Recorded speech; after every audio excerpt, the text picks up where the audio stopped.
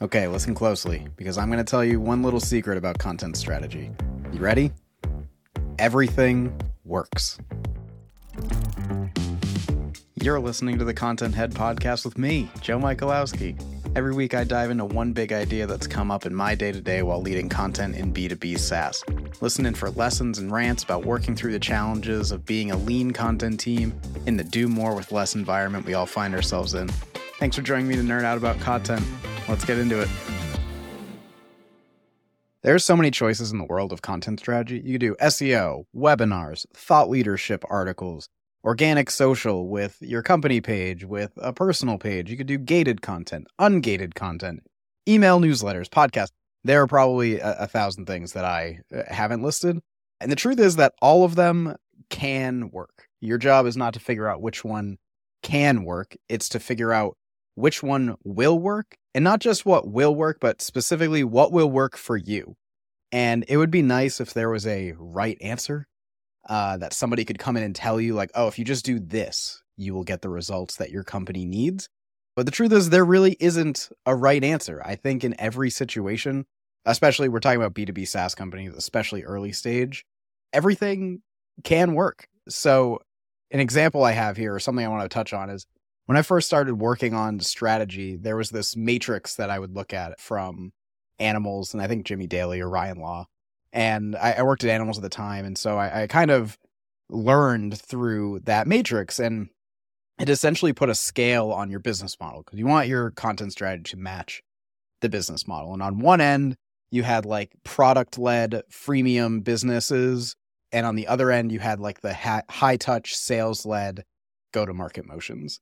And so basically on one end, the freemium side, you had a lot of things like branded search content. You had, I don't know, a lot of things around SEO and email and things like that. Mostly because the barrier to entry is really low. So you just get somebody on the page and you try to get them to sign up. And on the other end, there was sales-led, which meant you were trying to get demo requests, which put you in the mode of case studies, sales enablement. And they didn't really overlap at all. They kind of made a pretty prescriptive view, and it was easy to look at it and be like, oh, I'm talking to, this freemium company, so I better not pitch, this, SEO strategy, or I better not pitch this podcast strategy or something. And so long story short is that it doesn't really work this way. These like traditional best practices around what your strategy should be, they're mostly, they're not wrong. They're just generalizations. And so the example I have is like at Mosaic, 2 years ago, I talked to Nigel, owner of Organic Growth Marketing, OGM. Love them. Love the work they do. We work together and it's amazing. But when I first went to Nigel and I was like, oh, like I'm looking for an SEO agency, he taught me a pretty valuable lesson. He was like, hey man, like not everyone needs SEO. Not like SEO is not right for everyone. And, outside looking in at our, resource structure and our business model, we weren't really the best fit, but I was kind of under the request to make this happen for our company because it's something that the company wanted to do. And, fast forward 2 years, I'm not sure anybody would have guessed that like we have like a metrics catalog glossary of, not just definitions, but we built out these big articles around them. And it ties into a product feature, which is basically like you can do metric analysis. And I'm not sure anyone would have thought that this would drive like hundreds of thousands, potentially millions of dollars in pipeline in a model that's fully like 5-figure contract values and entirely sales-led. We don't have any low barrier to entry, like freemium, free trial, anything like that. So all that to say, like our SEO plan is working great, even with something that doesn't fit into that matrix that I mentioned before. And so another thing is like, we have gated content, and right now gated content is not on trend. If you look at LinkedIn for 5 minutes, you'll see somebody talking about how you should ungate all your content. And it's not just ungated, but like, we shouldn't be asking for forms and things like that. And, from my experience, it still works. You have to be intentional about it, and you need to deliver on the value that you're offering. Like somebody's email should be treated like a currency. You can't just like lose that trust. But if they trust you enough to give them your email and you deliver, like, this can work, and it works for us. And I just don't think that it should be such a black and white scenario. And so the other example I'll give is, like, about a year into working for Mosaic, we did like a team gathering at the HQ in San Diego. And we spent a whole session outlining all of the major work we'd done to that point. And we were throwing sticky notes up on the board with ideas and thoughts about, like, starting, stopping, and keeping things. And there was just one sticky note that just said webinars work.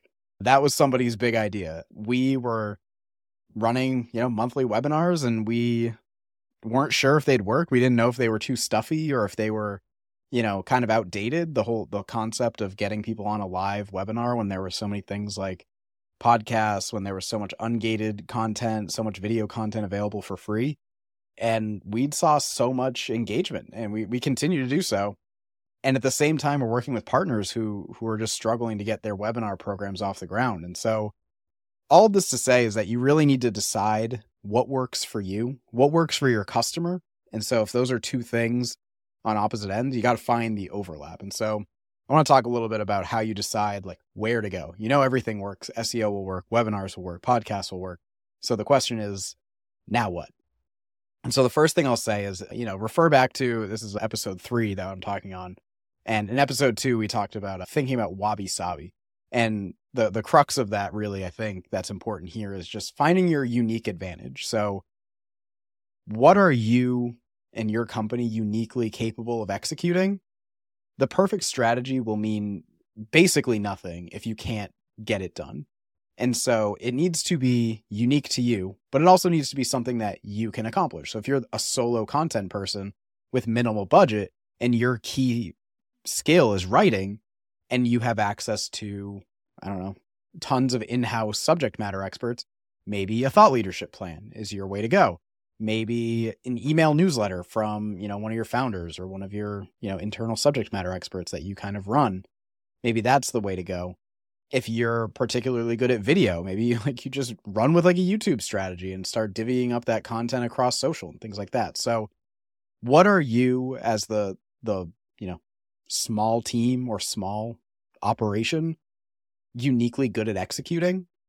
And what is the thing that your company can offer that will be different from what other companies are doing? So that's kind of the first thing that you need to think about. It's like, where are you different, and what are you capable of getting done with the resources you have? The second thing I'll talk about is making brand the foundation. And this might sound a little controversial because, at first glance, you're like, oh, we're, a Series A startup. Like, we can't be just focusing on brand awareness campaigns. We need pipeline. We need pipeline yesterday, and we need to drive revenue. And how can I go to my, founder or boss or whoever and talk about, building the brand? And so this isn't about like sinking money into massive like ad campaigns that are just about your brand or just general kind of like awareness pieces. Like, you can make brand the foundation of a super product led search optimized article. And so what I mean by brand as the foundation, think about the work you're doing. And if you take it, so whether it's a webinar recording or a blog post or an email newsletter, and forget the distribution, if you just took it and you handed it directly to your ideal prospect, so you were able to like get in front of them, or you sent it to an early customer that embodies the kind of person that you want to be targeting with your work. If you give it to them, does it build trust with them? Does it resonate with them? Does it win them over? Is it something that they care about? So that, in my case, I was writing search optimized articles with a website that had no domain authority. It was going to take a while for us to, really see the fruits of that labor. And it did.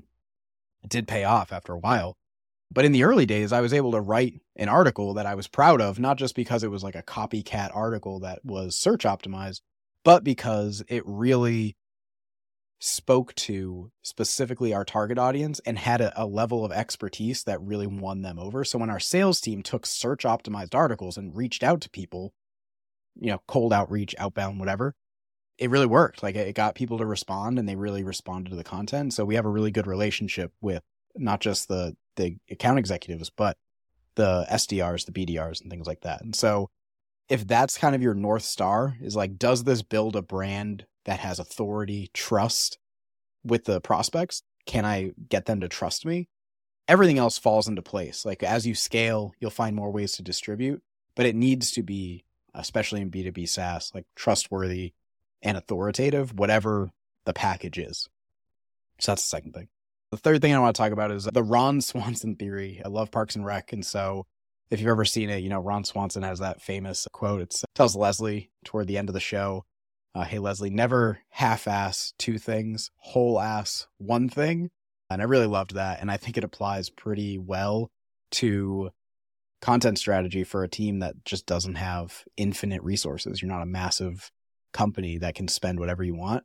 And so don't try to be everywhere. You don't need to be on 12 channels. Like pick a channel, especially early on, pick a format that you're going to own, that you're going to win at, and execute to the highest ability. If that means that you're amazing at webinars, put on the best webinar you can once a month and repurpose that content through an email newsletter or through more organic social content, things like that. It doesn't mean you have to be on doing SEO as early as possible. It doesn't mean you have to do webinars and a podcast and an email newsletter. You don't have to do everything all the time.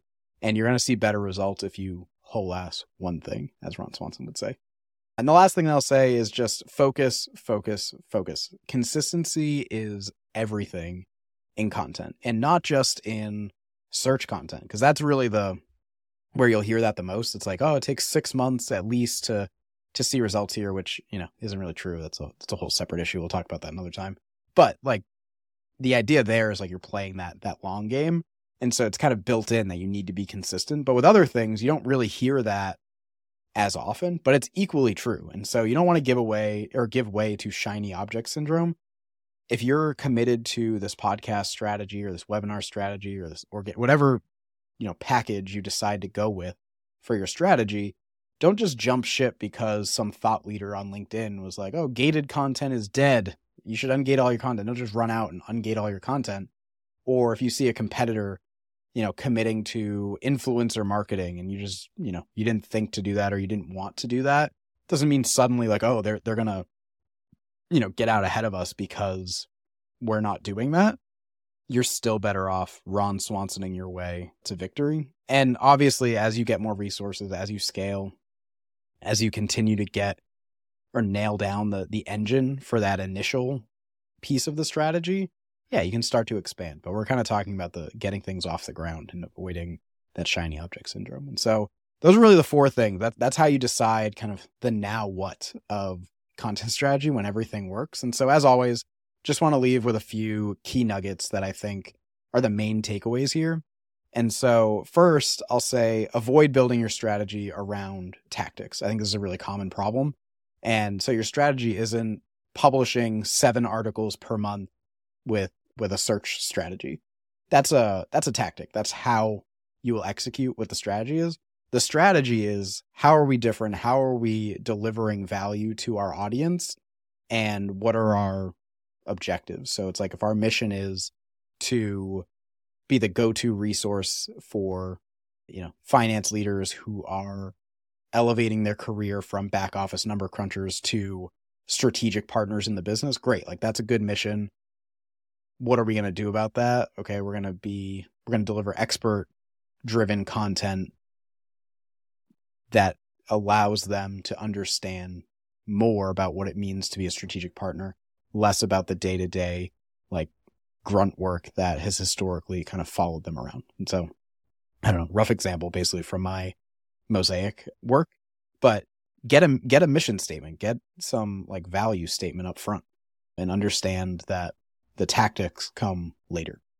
Number 2, second key nugget is to accept the long game. Any path that you pick can deliver short-term ROI. Like there's nothing that says like a webinar can't deliver ROI right now or SEO can't deliver ROI right now if you take the right approach. But you won't like explode out of the gate, most likely, especially if you're like an early stage startup. You need to build a name. You need to build trust and authority no matter what channel you pick. It could be a slog at the very beginning and you need to be ready for that and commit to it and really be consistent and accept that.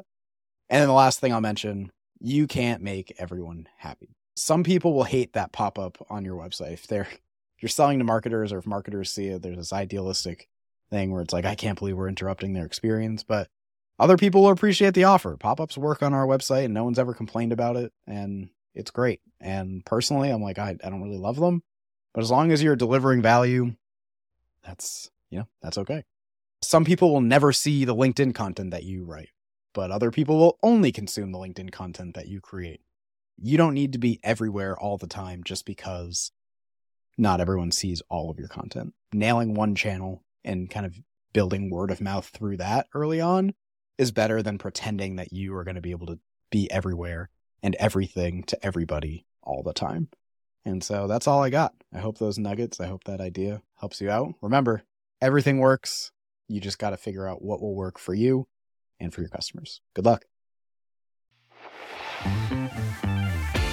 Thanks so much for listening to this episode of the Content Head Podcast. One thing before you go, I'd love to hear your thoughts about today's topic. Send a note to contentheadshow@gmail.com and let me know what's on your mind. And if you liked the episode, be sure to follow Content Head wherever you listen to your podcasts. I'll see you on the next one.